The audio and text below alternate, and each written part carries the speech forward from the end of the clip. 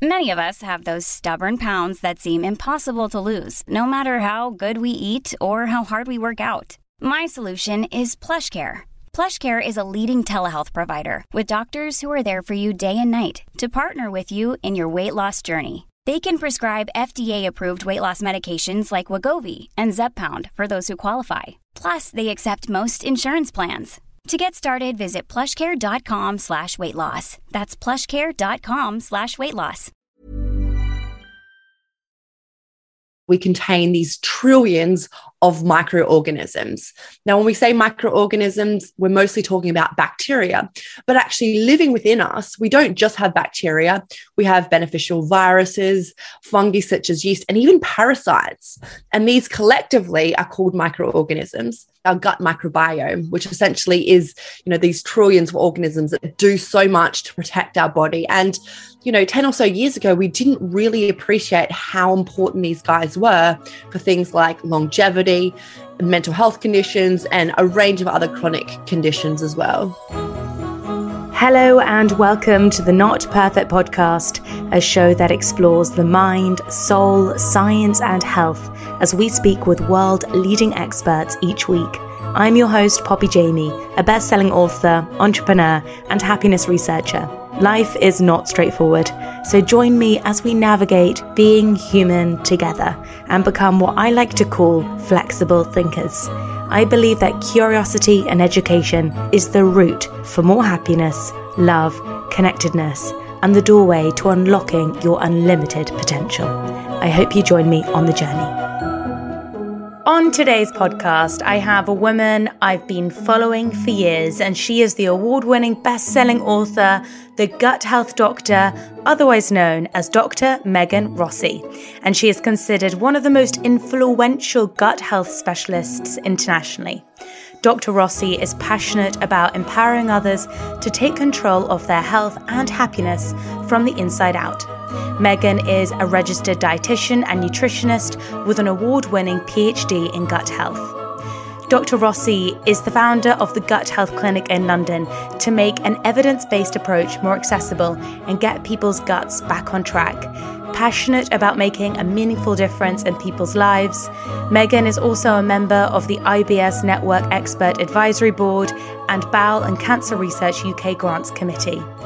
Dr. Rossi also leads research at King's College London, investigating nutrition-based therapies in gut health, including pre- and probiotics, dietary fibers, the low FODMAP diet, and food additives. On top of this, Megan has changed thousands of people's lives through her books, Eat Yourself Healthy and Eat More, Live Well. I hope you enjoy today's chat with this truly extraordinary woman. I got to ask her all the questions I've been dying to know and often get confused about or receive conflicting information about. So I hope you enjoy this episode as much as I enjoyed recording it.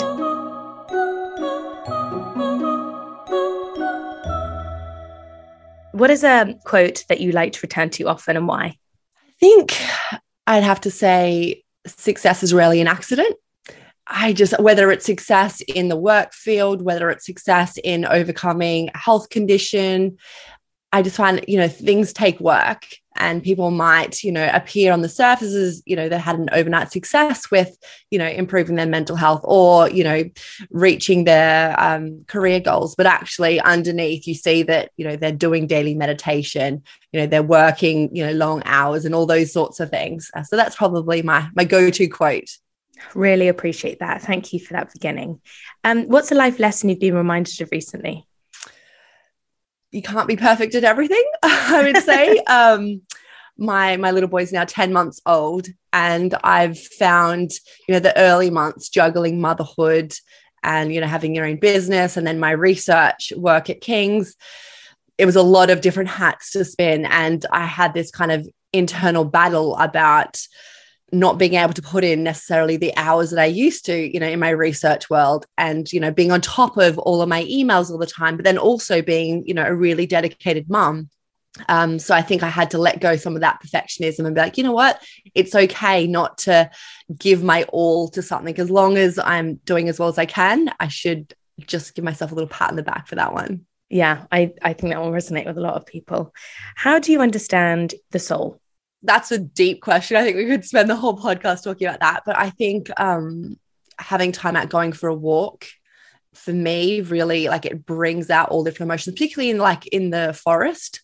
I just find that kind of really helps me, I guess, engage internally with who I am as a person, and I guess my purpose and all of those sorts of things. So some time in nature, I would say. In terms of your daily practice, is that something that you make sure is there, or what does a daily practice, or what are the sort of habits that you have included in your day or your life that helps you to reconnect with that? Again, very different since having my little boy. I used to take my puppy for a walk because we live quite close to a little forest, and we used to kind of walk through there for like 30 minutes each morning. And that really got my head right. Now, since Archie is starting to get a little bit older and he can go out more, Archie's now joined me on that little walk. But certainly I haven't been able to do it as frequently as what I would like. So maybe if we go out, to the park for 10 minutes, that's kind of a win.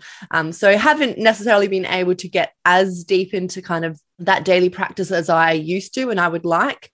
But, there are the sacrifices that you're going to make when you become a parent. And that's one of the things I had to let go in terms of perfectionism. I can't have this ideal morning routine like I used to, particularly while babies are young. I'm I'm finding this very healing, just listening to your advice in the first 5 minutes. I'm like, yes, this is exactly what I needed to hear today. So let's dive into gut health in particular. So what are gut microbes and why are they important? Yeah, so this is, a remarkable landmark scientific discovery that we contain these trillions of microorganisms. Now, when we say microorganisms, we're mostly talking about bacteria, so different types of bacteria. But actually living within us, we don't just have bacteria. We have beneficial viruses, fungi such as yeast, and even parasites. And these collectively are called microorganisms. And one step further, the scientific name is our gut microbiome, which essentially is, these trillions of organisms that synergistically work together that do so much to protect our body. And 10 or so years ago, we didn't really appreciate how important these guys were for things like longevity, mental health conditions, and a range of other chronic conditions as well. What is the relationship between mental health and these microbes? There is some controversy here, right, isn't there? I would say historically, yes. So certainly when I was, studying dietetics 15 plus years ago, we were told diet may have some sort of role on our mental health, but hey, let's not overstate it. And now actually we're starting to go, actually, no, diet can have a really measurable and remarkable impact on our mental health. And one of the key mechanisms for that is because of our gut bacteria. In terms of our diet is one of the biggest predictors of the types of those microorganisms living inside of us. And if we think about this gut-brain connection, so this two-way connection that occurs between the gut and the brain, I love explaining this to people because I appreciate that, thinking that our bacteria, very distant part of our body can talk to our brain. I get that sounds a little bit like hippy dippy and woohooey, but there is now really good scientific evidence that highlights there is this two-way communication. And one of the main or three of the main mechanisms of how these bacteria thought to talk to the brain comes down to the first one being kind of like this mobile phone type of communication where the bacteria, alert our brain that something's going on via this nervous system. So some people may have heard of the vagus nerve.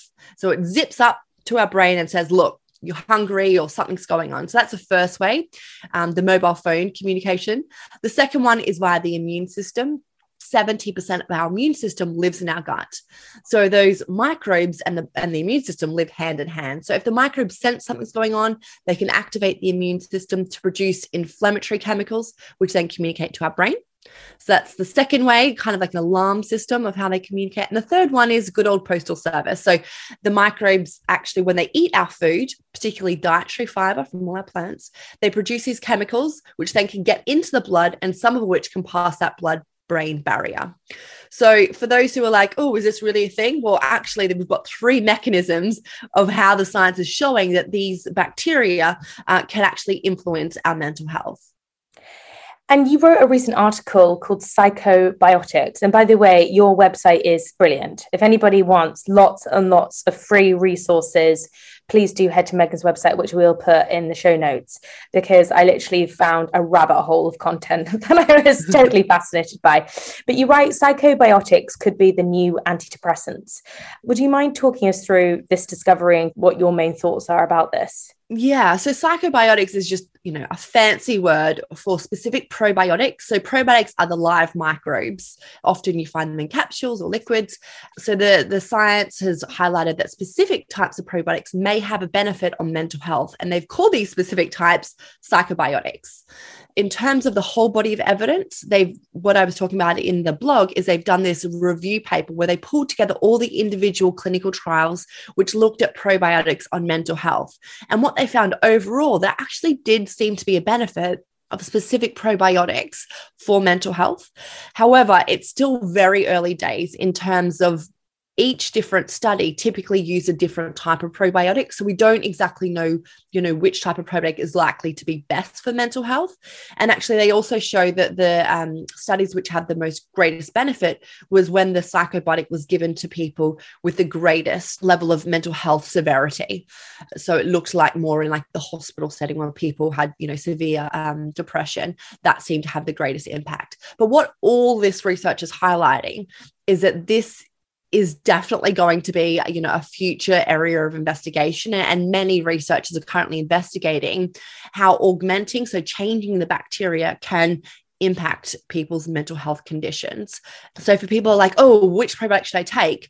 At the moment, I wouldn't recommend going down the probiotic route if you want to, maximize your mental health, because the research is probably a couple of years off that. And each different probiotic does different things. So there's really good evidence for specific probiotics for if you have to go on antibiotics, for irritable bowel syndrome, for constipation, for the common cold. And actually, I talk about these probiotic prescriptions, so the exact types of bacteria, the duration, the dosing, and all of those elements that you really need to think about when you're taking a probiotic in my first book, Eat Yourself Healthy. So I go through, which ones are probably ideal to take versus taking any off the shelf. It's not going to give you the health benefits that you want, because it's kind of like, vitamins and minerals. If you have iron deficiency and you go and take a vitamin D supplement, your iron deficiency is not going to improve, are you? Because they're different nutrients. And the same goes with probiotics and bacteria.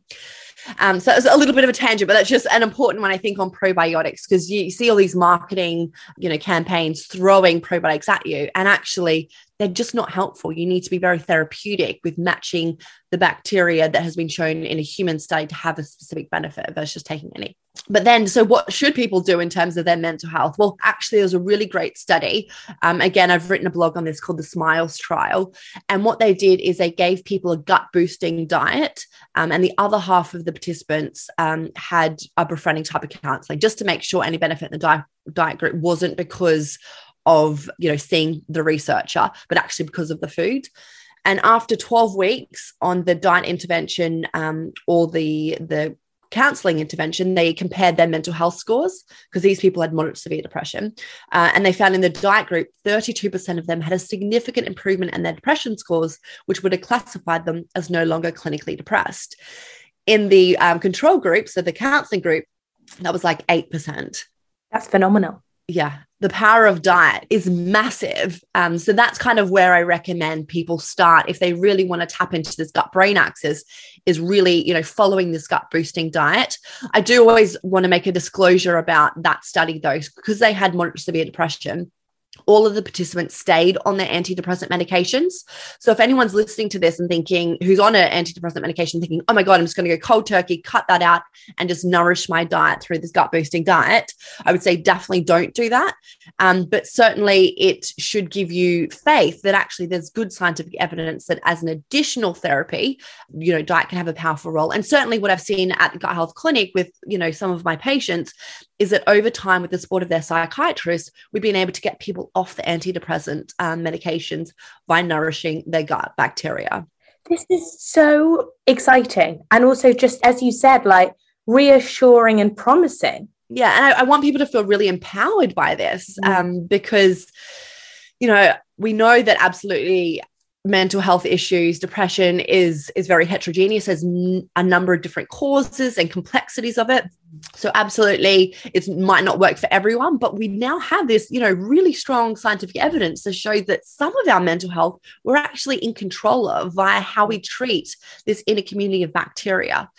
So it's about focusing on nourishing them with, this gut boosting diet. And essentially that's what the new book, Eat More, Live Well, is all about, nourishing the bacteria to really reap all those health benefits that the scientific studies are coming out about.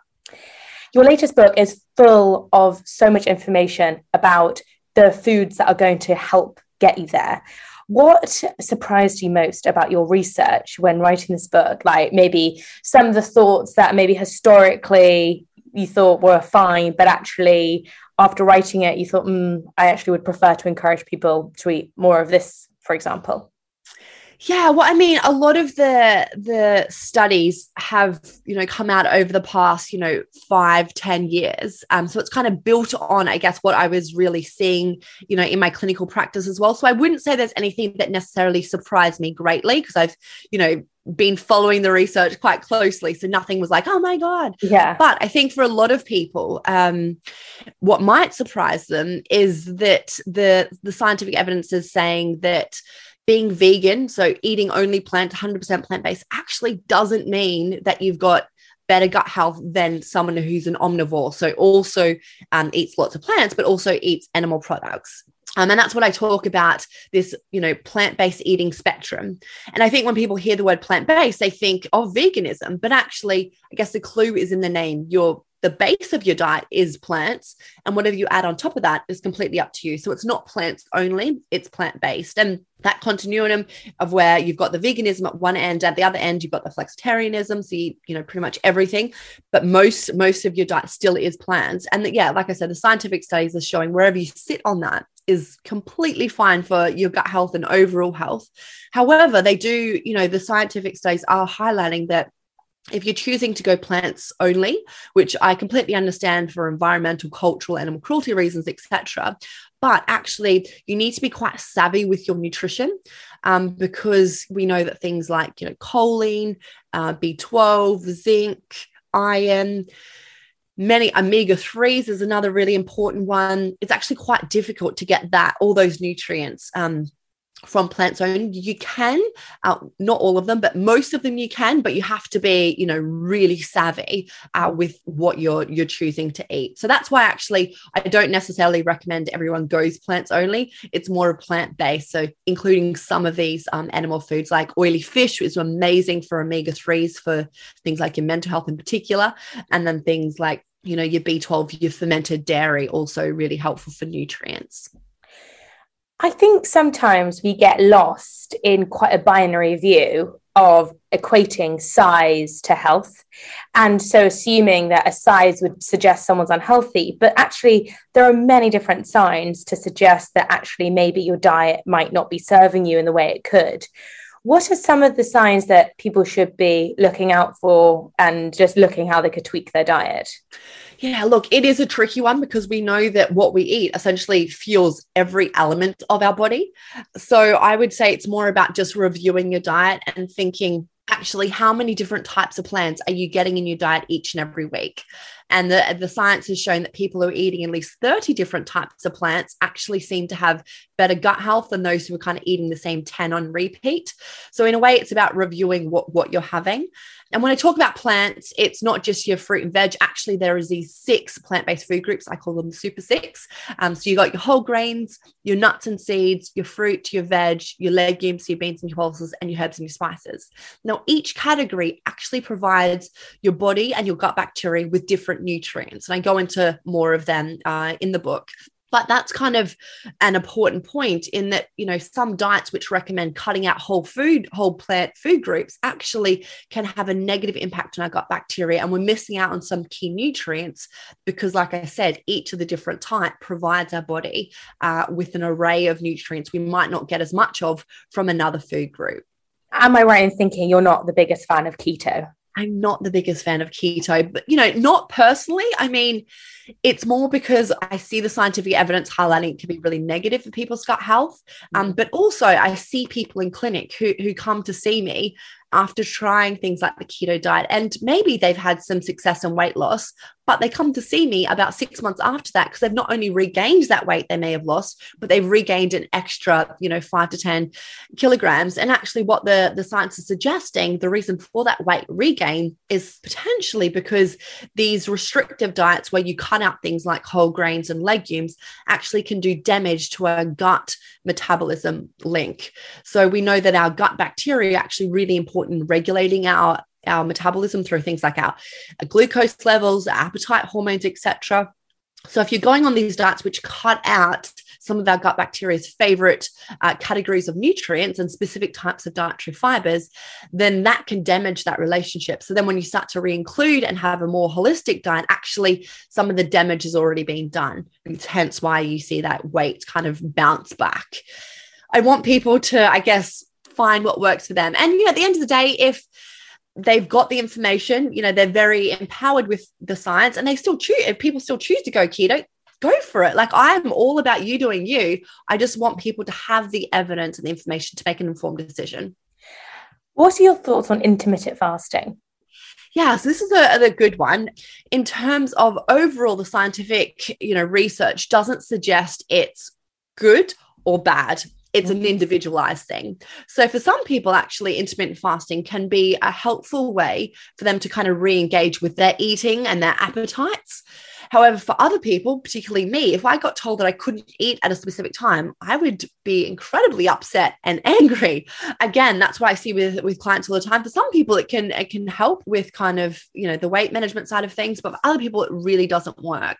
There isn't any scientific study overall that's suggesting that intermittent fasting works for everyone or is really bad for everyone. I would say if you are thinking about intermittent fasting, you still need to make sure that you're getting in 30 plant varieties per week and you're getting enough dietary fiber in, because there has been some animal studies which highlights that if during the fasting period, if you're not eating the fiber, that actually the bacteria in the gut seems to start to eat away at the mucus lining of the gut. Because they're hungry and they're being starved, and that can then increase your risk of gut inflammation. Now, that was in animal studies, but the same mechanism is likely possible in humans. So it just highlights the importance that if you are, having fasting periods and it works for you, good, but you do need to think about getting in your 30 grams of fiber still. And I know that a lot of people who've got a sensitive gut find it quite difficult to get in enough fiber if their eating window, because the intermittent fasting is really restricted down. So just being conscious of that if you have a sensitive gut, that maybe intermittent fasting might not be for you. And what sort of fiber do you encourage? Because I guess there's so many different types of fiber that you could eat. Which ones do you prioritize? Yeah, so it's a case of if you're getting your 30 plant points from each of those 6 plant-based food groups, they all provide different fibers. So when we talk, the government says we all need to get 30 grams of fiber in. It's not just a one type of nutrient. Actually, there's like close to 100 different types of fiber. So the ideal is getting it from all 6 plant-based food groups versus saying, oh, I'm just going to get fiber from veg, or I'm just going to get fiber from my fruit or my whole grains, because they all have slightly different chemical functions. Now, if someone is struggling with a specific gut issue, so for example, with constipation, then that's when I would recommend a specific type of fiber supplement. There is really good evidence for something called psyllium husk. And I talk more about the prescription for that, in terms of how much you should have, duration, etc. In the first book, Eat Yourself Healthy. But for everyone else, I wouldn't recommend taking a fiber supplement. Getting it from whole foods is really the optimal, because you get that mixed fiber combination. Talking about constipation, favorite subject. Yeah. Eggs. I find these quite controversial. What are your thoughts? Again, if I'm just being completely focused on the science says that actually, eggs can be a really beneficial source of choline, particularly in people who are pregnant. We know that choline is really important for Bub's brain development, and actually our needs of choline is slightly higher when we are pregnant. I personally love poached eggs. So from a flavor perspective, brilliant. So there was historically some evidence suggesting that because they contain cholesterol, if you have high cholesterol, then eggs aren't great. But actually the science is showing that more of animal fat, so the skin on chicken, the fat in, mince and stuff like that has a greater impact on increasing your blood cholesterol levels than eating cholesterol in food like eggs. And is there any science to suggest that just having an egg white omelette is better than having a normal omelette? No, I would say that if you are having just the egg white omelette, you're probably missing out on some of that beneficial choline that's more in the yolk component and the other sort of like vitamin D and the other kind of fatty acids that you find in the yolk component. So I wouldn't say that it's any healthy. That, again, is, I guess, historic thinking around this cholesterol lowering because we know the yolk contains the cholesterol. So historically they've said, oh, just eat the egg white because that doesn't have the cholesterol in it. But actually we appreciate now that having the yolk is not going to significantly elevate cholesterol, unlike, having the skin on chicken might. That's really interesting. Thank you so much for clarifying that. Another aspect of the brain gut relationship is obviously then how it affects our hormones, which I feel has been quite an under-discussed element of how we eat. What would you like or wished more people knew about the relationship between diet and hormones? Something, I guess, when I was writing the book, I learned more about is this gut hormone link. In fact, our gut bacteria actually metabolize and recycle estrogen in our body. So I guess I didn't really appreciate how important our gut bacteria were in things like our estrogen levels and other types of hormones throughout the body. And if you think of the diet link, we know diet obviously dictates the types of bacteria and therefore, how they really have that impact on estrogen. So, if people are going through things like the menopause or have polycystic ovary syndrome, then it's even more important for you to start thinking about your gut bacteria and, trying to diversify the number of different types of plants in your diet. And in fact, there was one study which looked at people who were going through the menopause and found that those who increased the plants that they're having in their diet actually reduced their hot flushes by nearly 20%. And so we think, one of the key mechanisms is the plants are feeding the bacteria then helping regulate the estrogen, etc. So trying to nourish those bacteria wherever you can, because if you nourish them, they'll have your back. They want you to be healthy if you look after them. I love that. I always love how you present this as kind of very much, we all need to be working on the same team. It's like make your gut bacteria a team player. I mean, because it's so true. Yeah. And the more of the scientific studies that are coming out, the more we appreciate that actually humans couldn't survive without these bacteria. So many of the functions, which we historically thought were down to, our human cells kind of doing, actually we're appreciating it's the bacteria. And that's why we're seeing people who aren't nourishing and looking after the gut bacteria are at such higher increased risks of things like heart disease, mental health issues, type 2 diabetes, different types of cancers. Like the research is right before our eyes. It's like having a really amazing team of employees. If you're a good employer, then they'll be really good employees. And it is that mutual benefit. So how do you advise people to, bearing in mind that food has such an impact on our hormones, which then has such an impact on our mental health and how we're feeling, how do you advise people to eat during their menstrual cycle, for example?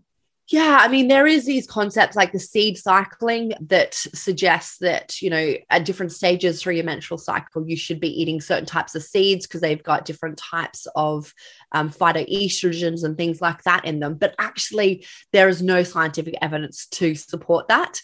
And in terms of, eating specific foods around your periods, actually, it's more, I guess, where the science is at, it's more around symptom control. So, there is this concept of period poops. So when you're moving into your periods, you get kind of loose stools.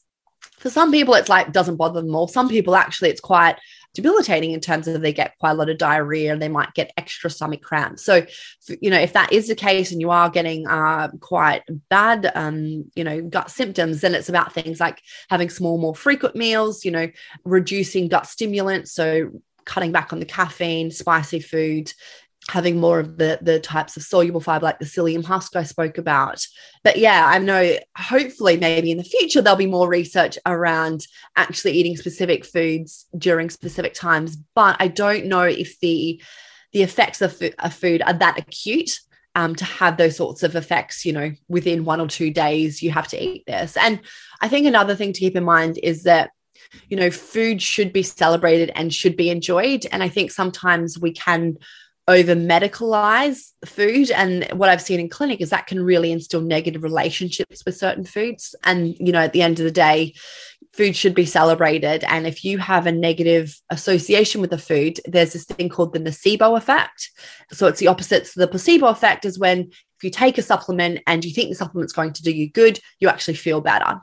The nocebo effect is the opposite. So if you eat something that you think is bad for you, you can physically manifest symptoms. And we see this all the time in our clinical trials at King's, where we put people through these placebo diets so they don't know what they're having. And if they believe that they're, for example, gluten, they're having gluten, and they have the associations that gluten is bad for them, then they physically get bloated. You can see it. They get, diarrhea and things like that, even though when they don't have the gluten arm. So just because their belief that they're having gluten, when actually they're having like the fake gluten arm. So the nocebo effect is very real. And again, reinforces this gut-brain axis going on. And, it's not that, the people in these studies are crazy or anything. We all do it. So if we, get food poisoning, if we have like a bad Chinese or something, often we can never go and have that same meal again because we've got that negative association. Like, oh my God, I vomited last time I ate that, even though that, this next batch isn't, contaminated or whatever. It's just our body's kind of protective instinct. That has blown my mind. It really, again, shines the light on how, I guess, influential media can be, and making sure you're following the right experts. And it just shows if you're listening to someone that makes you believe that you could be allergic to everything, you could internalize that without even realizing.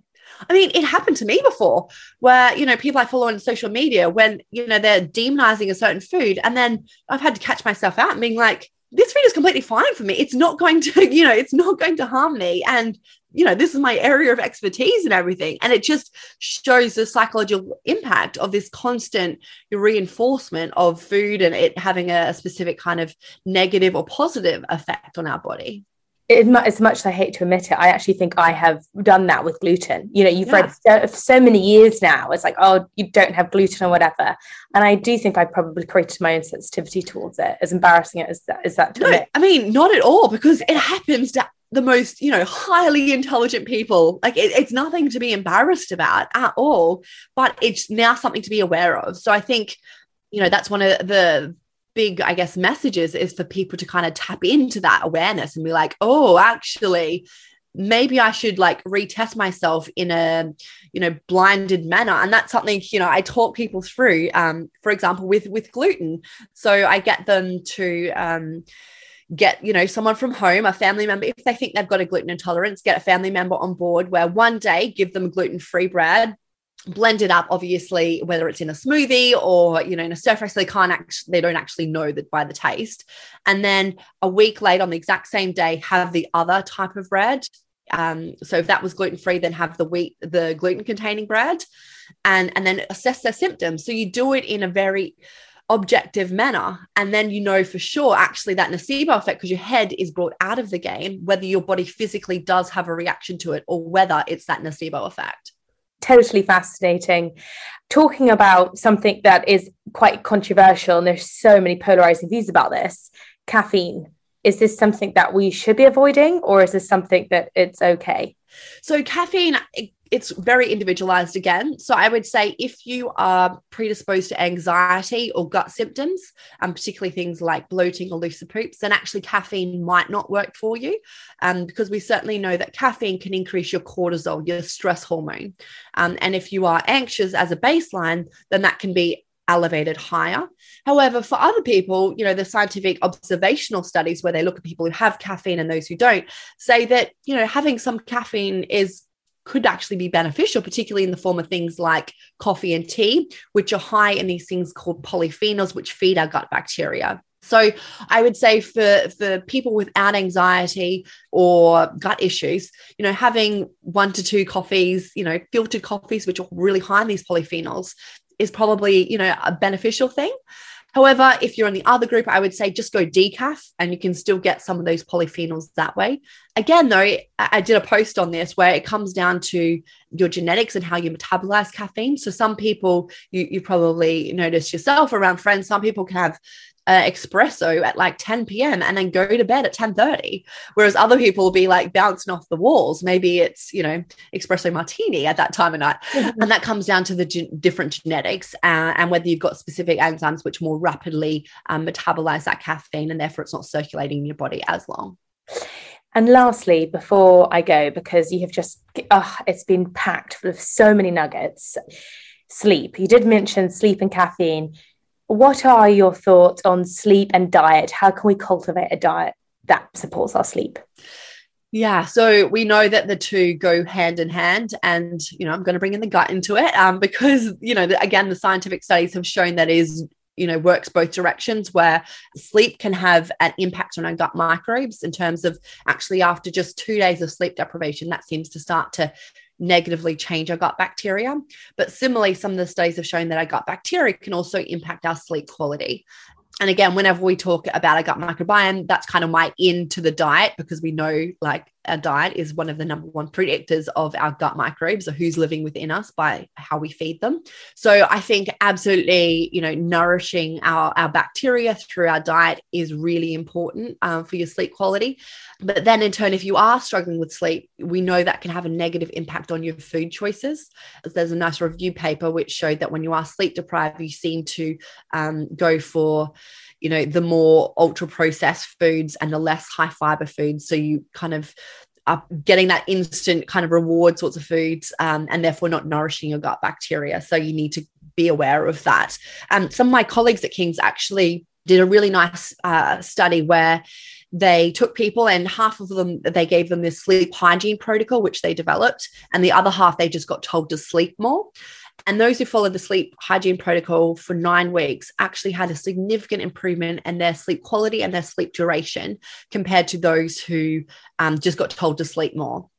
So those who do have my first book, Eat Yourself Healthy, my colleagues let me publish that hygiene protocol. So I would definitely recommend following it. And I actually also have a sleep health assessment. So you can do the assessment before you do the sleep hygiene protocol. And then after the 9 weeks, do the assessment again to see how it's improved your sleep in, an objective way, because that's what we like to do as researchers. But some of the tips are things like, before you go to bed, about 2 hours before, like doing this brain dump, have like a worry diary or like an action list, and it kind of lets everything go. As soon as you wake up in the morning, expose your face to light to help regulate your sleep hormone, like melatonin, and, watching the light, all of those sorts of things, which I think a lot of people are starting to be more aware of, but it's best to do, I guess, all of them at once. Often we pick like, okay, I'm not going to do social media, or I'm going to watch the blue light. And we don't actually kind of use all of the tools in a kind of systematic way. So it's worth just trying it if you really are struggling with sleep, because I've heard so many amazing reports of how it's transformed people's sleep quality. Amazing. Well, this has been so informative, so interesting. I will put a link to both of your books in the show notes, and it couldn't encourage people more to check them out, because as I said, the level of research that you put into your work is just next level. So thank you for that. And you can also get them from the library. So if, it's not about pushing for sales or anything like that, I just want people to get the evidence and apply it so they can, reap those benefits. So yeah, go to the library if, you don't have the budget. Amazing. Well, thank you so much for your time. And hopefully we'll have you back on the podcast at some point in the future, because this has been brilliant. It's been a pleasure. Thanks for having me. Thank you for listening. It would be a huge support if you wouldn't mind rating, subscribing, and sharing this podcast. I also would love to hear from you. So please find me at Poppy Jamie on Instagram, DM me, and I would love to hear your thoughts on any of the topics that we discuss. Download Happy Not Perfect, my app that's designed to boost your mood and help you sleep and give you mindfulness in less than 5 minutes. It's packed full of science-backed tools and rituals to give your mind the care it needs. Sending lots of love and energy. See you next time.